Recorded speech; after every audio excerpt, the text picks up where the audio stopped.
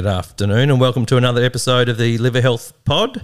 I'm Will Kemp and as always joined by my friends and colleagues Paul Gow.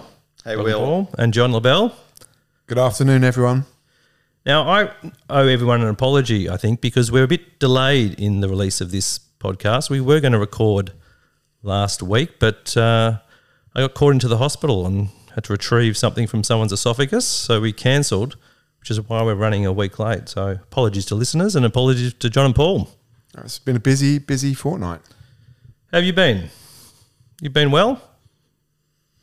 Oh, look, I've had a really busy couple of weeks, Will. Went to my nephew's wedding in Lorne, so I went to a beautiful wedding, but been very busy with family commitments. All right. Well, today we've got an important topic to talk about today. And it made me... I thought of this the other day because we live in Melbourne. We are very fortunate to live in Melbourne where we have some of the cleanest air in the world. And in fact, I looked up the reports and we are ranked number 9 in terms of air cleanliness out of 131 countries, which is quite impressive. And in last week, Melbourne was quite an extraordinary place because we had hail the size of golf balls on one side of the city and bushfires burning on the other. We live in this sort of strange environment, and I guess an environment surrounded by toxins. There's air pollutions. We always get warned about thunderstorm asthma from all the pollens that float around Melbourne. But there's also a lot of chemicals in the air, and I think that's the same no matter where you live. You get exposed to pesticides and fungicides and soaps and plastics and microplastics. And that spawned this sort of concept of needing to intermittently cleanse ourselves and look after our liver health. And so today we want to explore this concept of the liver cleanse and the liver detox. Gentlemen, you got any experience, ever used a liver cleanse, recommended a liver cleanse? No. Like I've never said to anybody, you've got a dirty liver. You know, if that's a cleanse is to clean out something from your liver that's not healthy. And have therefore not suggested to somebody they need a liver cleansing diet or lifestyle. But again, and maybe we'll come back to it later, I do give people a long list of lifestyle things that keeps their liver healthy and happy. John, you look like you might have had a coffee enema or two in your day. Actually, I think we've all had patients who come to us who have sought liver cleansing diets of some form. And I'm often intrigued by it because the question really on my mind as a doctor is what was the problem that sought you to have the cleansing in the first place? And in medicine, we have tests that we use to see if people have liver injury or liver disease. And quite often, these people have embarked on cleansing without any testing prior to find out if there is a problem, but they've sought a liver cleansing because of a perception of some toxin accumulation. They don't feel well, or in some cases it's heavy alcohol intake and they're having a rest, which actually the rest from the alcohol is probably the best thing that can be done. So I do experience it. I've heard people having days of orange juice and days of fasting and really trying to cleanse the liver in that way. And there are also products as well that people buy, and we've done a number of podcasts in the past on milk thistle, turmeric, curcumin, and other therapies that have been tried to use to try and help the liver. But we're talking about cleansing, which is when it's really trying to get rid of toxins. Will, like just for listeners, is medically, and we're talking about medical science, is there a medical concept of your liver accumulating toxins for which it needs to be cleared of or cleaned of? I think the answer is no. The liver is in one of its pivotal functions. It's got lots of different functions, and we've talked about many of them on our podcast. Sort of the internet says over 500 different functions, and one of the important ones is to detoxify things that we eat and ingest and absorb from our intestines, and it does that remarkably well. And over time, it doesn't accumulate chemicals or toxins to the best of our knowledge. There are certain conditions that people may have, so hemochromatosis, where the liver can accumulate iron, or Wilson's disease, where it can accumulate copper. But these are obviously unusual or rarer conditions. And I think it's worth pointing out the medicine is as good as it is in the area that it is. I mean, there may be toxins that we can't even measure, but of course we should always be trying to operate at a level of science where we're able to test for a condition, give appropriate treatment for that condition, and then test that the condition is getting better. And my fear is that some of the cleansing diets or cleansing suggestions, there's no test before or after to show that it's being successful. Although some people feel better, they report they feel better. And there is this concept separate from maybe accumulation of toxins causing a liver that needs to be cleansed. There is in medicine very, very accepted science that your liver can accumulate fat as a non-specific marker of a unhappy internal environment. There can be, that fat is quite dynamic. Your liver can become slightly damaged by fat over days or weeks, and you can remove that damage over days or weeks with lifestyle interventions. But again, in most of these people, the cause of the liver fat is a hormonal problem outside of the liver, and the lifestyle interventions change the hormonal problem that is secondarily causing liver fat. So that, the liver fat exists as a Western medical concept that might model in some ways the separate medical concept of, your liver needing cleaning or cleansing. Yeah, and I think to pick up on what you both said, and John, what you said, medical science has advanced to a particular point, but there are constantly new chemicals being introduced, which we're exposed to either through our food or our environment or our water source or our air.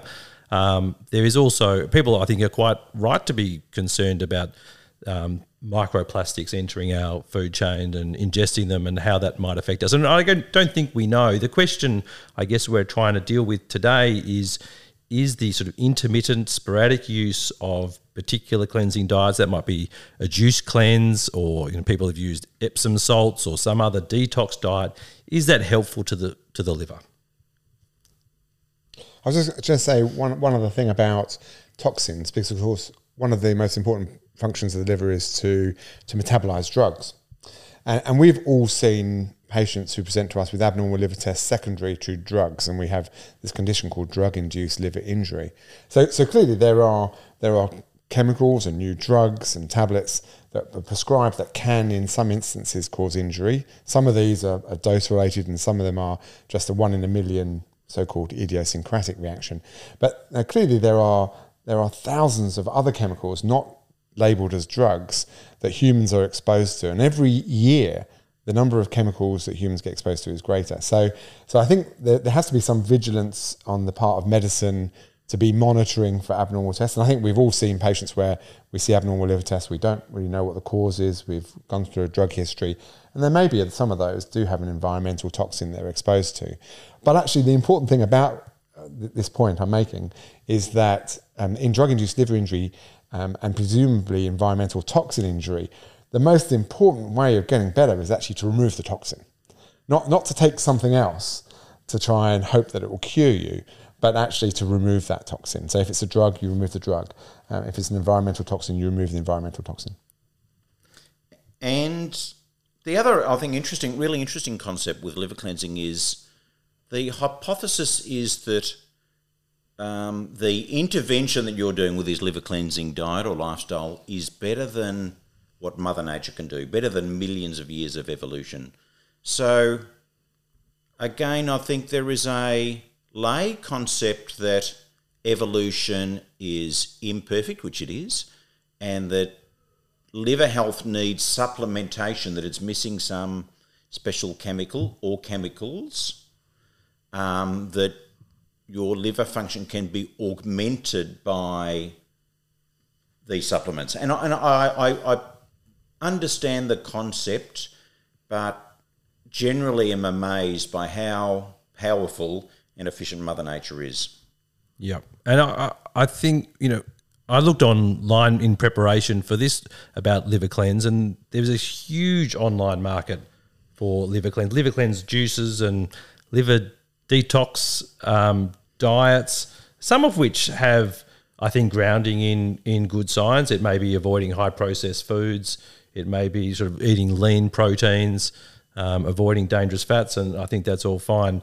But these purges, Epsom salt sort of purges to flush the system, there doesn't seem to be evidence for. But I did find a recipe for a juice, and I just thought, gentlemen, to get us in the mood to optimise our performance today, we should have a liver cleanse drink, which we've got here. Paul, can you see what looks like a liver cleansing drink over there? What do you see? Yeah, like just before we started the podcast, Will poured out 3 glasses of quite frightening looking juice. I'm not really a beetroot lover, but this looks like a beetroot heavy, really viscous. Well, I thought it was going to be blood, actually. So I think he's giving us, hopefully not, the fresh blood of a calf or something to cure us of something. No, it's all fruit and vegetable. Do you want to have a sip? You don't have to drink the whole thing. Yeah, what? Okay, Can you grab mine, John? I'm weighed down by infrastructure. Here you go. Most people don't realise that actually Will is our main techno guy. It's got kind of a swirly pattern on top. What are you, earthy? Oh, like very earthy. I reckon if it's, you expect medicine to taste bad, and if that's the case, maybe it's a powerful medicine. It tastes, I would say, as an unpleasant It's got earthiness. vegetable juice. It's got almost iron. It could be blood. Yeah. Is it blood? No, it's beetroot. I think Definitely beetroot gives it that colour. It's celery juice. Beetroot and celery. Yeah, celery. Beetroot, celery. Can you pick another item? It's got nettles in it. Nettles. It's got some green. It's got Like thorns. yeah. No. Bit of coriander, bit of lemon coriander. juice, bit of carrot. I don't think it's bad. I don't think I would choose to drink it, but people do, and people drink it for days, I think, in the sense that it might somehow remove toxins. But it's pretty natural, isn't it? Then there's nothing. I mean, this is one of the things I think it's important about our diet is it's become more refined, more processed. There's lots of disease, autoimmune diseases, and we're talking about podcasts coming up very soon about this. But this is very natural, isn't it? Yeah, there's absolutely. There's nothing come out of a packet or it's processed. It's actually just fresh vegetables, fresh fruit, fresh leaves. Yeah, I think this concept of liver cleanse when it involves, just supplementing a normal healthy diet with a bit of extra vegetable juice is probably very sound. I mean, I think it probably is good for you. I think that the problem can arise when these sort of juices are consumed at the expense of other important nutritious dietary products and proteins and minerals and vitamins, particularly for days when people can become then deficient in those essential minerals and vitamins. Like the food thing and the juice thing is sort of really interesting, but when people come and ask me about what they should eat and what they shouldn't eat, I give people really simple advice, and the advice is if it's made by Mother Nature, it's almost certainly good for you and therefore good for your liver. And if it's made in a factory and comes in a plastic bag, the opposite is true. And therefore, of course, fresh fruits and vegetables are going to be good for you. This is how our liver has evolved. This is the environment it's evolved to work within. And these processed foods are, they are changing they have an absolute effect to change our biology, including our gut biology and our liver biology. And they're designed to be incredibly moreish. The quantity of fat, the quantity of salt, the mixture of salt, protein, fat, and the proportions. Food scientists have worked for decades very effectively to find the exact combination to make the person eating that food want to have more and more and more. And it's actually, I use a similar line. I say, if you can peel it, if it's got a skin and you can peel it, that's what you should be doing, not peeling off some cellophane plastic or opening up a plastic bag for it. It should be something in its own skin or its own shell, and that is a natural product. But this is one of the problems that we've talked about before about processed food, and that actually they're very calorie dense. They contain a lot of sodium. There's a lot of other products, and if you look through the average ingredient list of a processed food, there are often 20 other products. You don't really know why they're there. But just again to get back to, do you need a special food or supplement or drink to cleanse your liver? it comes. The basic principle is if you are eating healthy food, then generally your liver is going to be in a very good state of health. If we're talking about this sort of vague concept of, liver toxin or, maybe excess liver fat, which is another model for a liver that could need cleaning or cleansing.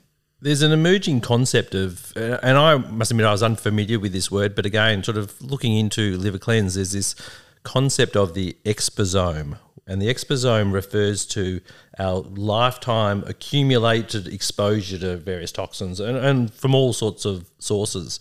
And I think that's ties into this liver cleansing concept where people are very conscious of these toxins and we are exposed to them. And intermittently, is it worthwhile to go on a special diet to try and give the body a rest from those toxins? And I guess that's what you're talking about, is that if you stick to a healthy diet full of Mother Nature's goodness, then you probably are avoiding, at least to the best of your ability, a lot of the environmental toxins that we're exposed to. And I think it's an important realization that you have toxins, and actually in medicine we have antitoxins or antidotes that we give for certain liver toxins, and the one that comes to mind is paracetamol. We give a drug called N-acetylcysteine that if you give within hours of too much paracetamol will actually completely save that patient from any harm. But cleansing, is an implication is that somehow the toxins have accumulated and you are somehow allowing time for the liver to sort of detoxify itself. But I agree with you, Paul. Why do you have to go through that process if we just try and adopt a healthy diet all the time? It's going to help our gut, it's going to help our liver, it's going to help our cardiovascular system. The Mediterranean diet, which we've talked about before, is a diet which is akin to our ancestors in the Mediterranean region, and has benefits on depression, cardiovascular health, cholesterol, insulin resistance, a whole lot of different healths. Do we actually need a liver cleansing diet at all if we have a healthy diet? Yeah, and I think my feeling the answer to that is no. And we all see a lot of patients with liver disease, but I've never seen a patient presenting with liver disease where I've thought if only intermittently you'd been able to clear all these toxins that you're exposed to during your lifetime, your liver would have been healthy. I think we look for a diagnosis like hepatitis C or hepatitis B or alcohol. Well, the alcohol is the one that comes to mind. That's the only one where I think if you didn't have the toxin, and the cleansing would be having days without alcohol, then they would actually benefit. But you don't have to have orange juice. Yeah. You could have water, lemon juice, orange juice, anything, as long as it wasn't alcohol. Wasn't the alcohol, yep. And the other, I guess I just wanted to explore the incredible function of the liver in regeneration, because that is really unique to the liver. There's no other solid organ that we have that has that regenerative ability. If you chop out sort of half a kidney, it just sort of scars over and you're left with 1.5 kidneys. But the liver is special. Paul, you've probably, I guess, had first-hand experience of this in your work in transplantation and also with liver resection, how quickly the liver can regenerate back to its old self. Yeah, look, again, just to answer that question directly, there is living-related liver transplantation where part of a liver is taken from a healthy person and that part is implanted or transplanted into a person dying from liver disease. The small amount of liver that's given to the recipient grows to be a normal liver, and the donors, they're left with a half or a 2/3 of liver, that'll grow back to be a normal volume in weeks. So that capacity is incredible. But of course, it's sort of interesting to step back and think why, your brain doesn't do that, your heart doesn't do that, your skin doesn't do that, but your liver does. And that's because it has evolved in an environment where it is continually potentially poisoned. So your liver is between the rest of your body and your gut, and of course over millennia, millions of years of evolution, our gut has been exposed to, viruses and bacteria and toxins, and has, a third of it will die, or a half of it will die, or 70% of it will die, but it's got this capacity to recover if the toxin is removed without any long-term consequence. I think people know that I'm quite a bit younger than the two of you, and it perturbed me a little bit when I was looking at a paper which was using carbon dating to date the age of livers. And it was interesting that it didn't matter. They examined livers from people of varying ages, from their 20s all the way through to their 80s. It didn't matter how old you were. All the livers carbon dated exactly the same. Do you know how old your liver is? I reckon mine's about 57 years old. John, yours might be 57. I reckon mine is days to weeks old, Will. They found that all the livers are less than 3 years old. So No way. The turnover of liver, didn't matter how old you were, was always less than 3. And I guess it just speaks to the fact that the liver, like, you know, some other organs, is constantly regenerative. Maybe John's will start turning over quite soon. John's might start turning over. I think I might need a cleansing diet. So I'm feeling quite old. When you're onto such a winner, you just hang on to it. I think That is an amazing fact. It is. I mean, that is. So the carbon in your diet has replaced your liver every 3 years. Yeah. I think that the hepatocyte, so that is the key functional cell of the liver, has a lifespan of sort of 200 to 300 days. But if you take a sort of more sort of high level view of the liver, which is it's not just hepatocytes, it's got a whole lot of different structures and vascular structures, that overall the liver's around about 3 years, Yeah, which is extraordinary. Before we wrap up, I just want to go back to fatty liver, lifestyle and liver cleansing.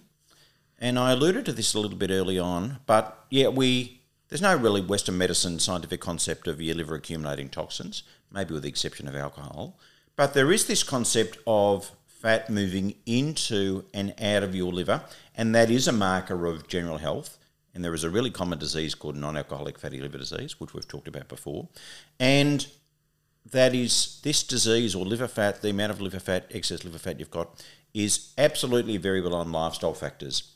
And I think we would agree in some ways with the concept of liver cleansing when it comes back to trying to remove or minimise excess liver fat. And John or Will, you may want a concept on those sort of lifestyle variables that can influence that. I mean, this is a topic we've gone into in more detail, and we'll go into even more detail in subsequent podcasts. But in fatty liver disease, accumulation of lipids within the liver can cause injury. And we recommend to our patients lifestyle changes which include increased physical activity and exercise, where physical activity is what you do in your hours of work and exercise is what you do in your spare time, and calorie restriction to lose weight. And those measures alone have been proven to reduce the amount of fat, reduce the amount of injury to the liver. So they are definitely cleansing in terms of cleansing of injury to your liver. And these are injury that you can measure by liver tests, and you can measure the benefit after even a short intervention. Even after a few weeks of these interventions, liver tests start to improve, and it is quite phenomenal. If patients lose 5 or 6% of their body weight, their liver tests can normalise. So it is an incredible response. But unfortunately, and we talked about before other things, and actually I'm going to poll the room here, and Rory's not here, so we can't ask Rory, but to poll the room about what would you recommend to someone who says to you, look, I can't lose weight, I've done as much exercise as I can, I've got arthritis, I can't do any exercise. What can you tell me I can do in terms of diet or any other cleansing measures? What would you suggest? There are lots of things that people can do, but the high level one, I think, is to identify a diet which may contain excess sugars.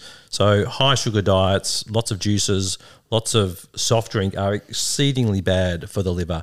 And it's actually the sugars to a large degree which result in fat going into the liver. Fructose, and even simple sugars. So I think if that's a one sort of simple thing that people can sometimes change in their diet, and they may not be aware. They may think, well, I have a lot of nice fruit juice in the morning, and that's maybe thinking that is sort of part of a healthy diet.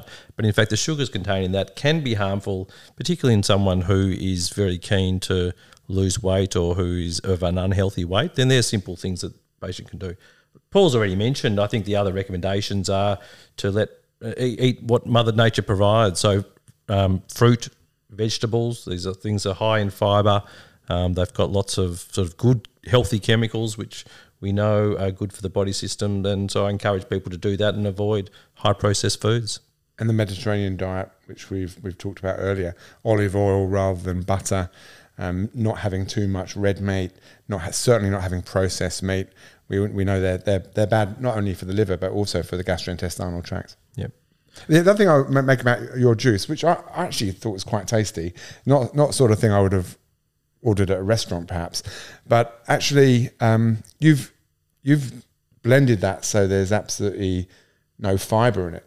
So actually fibre is very important in your diet as well, and so all these are general sort of health advice, but really there's no particular curative liver cleansing diet, is there, that we know scientifically robustly is going to cure people of pre-disease, because these are people before they've even developed a disease.